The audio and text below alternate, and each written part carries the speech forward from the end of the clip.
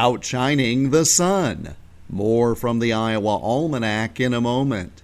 Do me a favor, farmers of Iowa, and honk your horn if you're proud to grow soybeans. Now that I've got your attention, take advantage of the programs, information, and opportunities provided by the Iowa Soybean Association and the Soybean Checkoff. If you market 250 bushels or more of soybeans annually, a bumper crop of benefits is easily accessible. Just make the connection at iasoybeans.com and reap the benefits of belonging.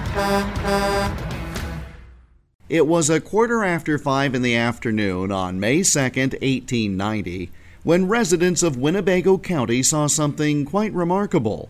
Witnesses heard a roaring sound and looked into the western sky to find an object with a head compared to the size of a full moon, sputtering and throwing off a long train of sparks, with a trail of heavy black smoke creating a line in the sky.